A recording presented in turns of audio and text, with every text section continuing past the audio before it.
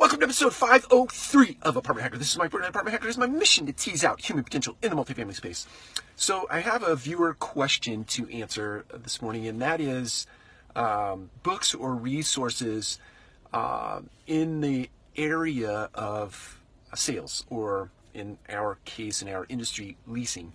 And I think I really strongly believe that there are foundational books that one should read before they get really deep into, let's say, tips and tactics for sales. And before I give you the book recommendations, I would like to say, or I'd really suggest and emphasize that the best form of sales training and leasing training is doing it.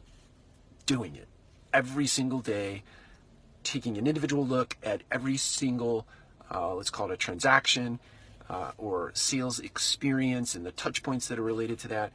So every time you go out and you do a sales presentation or a leasing presentation, you come directly back to the office after you get away from the consumer, you sit down and you think through every single thing, every single touch point that you went through while you were touring and demonstrating and working through a sales process with the consumer, and then critique yourself and have others critique you. That is the fastest way to learn. Now, if you really are a book learner, or you learn well from books, my suggestion is start with The Greatest Salesman in the World by Og Mandino.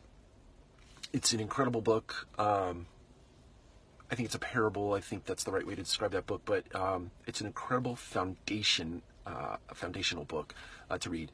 And then the other one is How to Win Friends and Influence People by Dale Carnegie, which is old school. Both of those books are from like the 60s, I believe, or maybe even prior to that. But I believe they sort of set a firm foundation for building your sales presentation or your sales character, or who you are as a person in the sales field. So start there.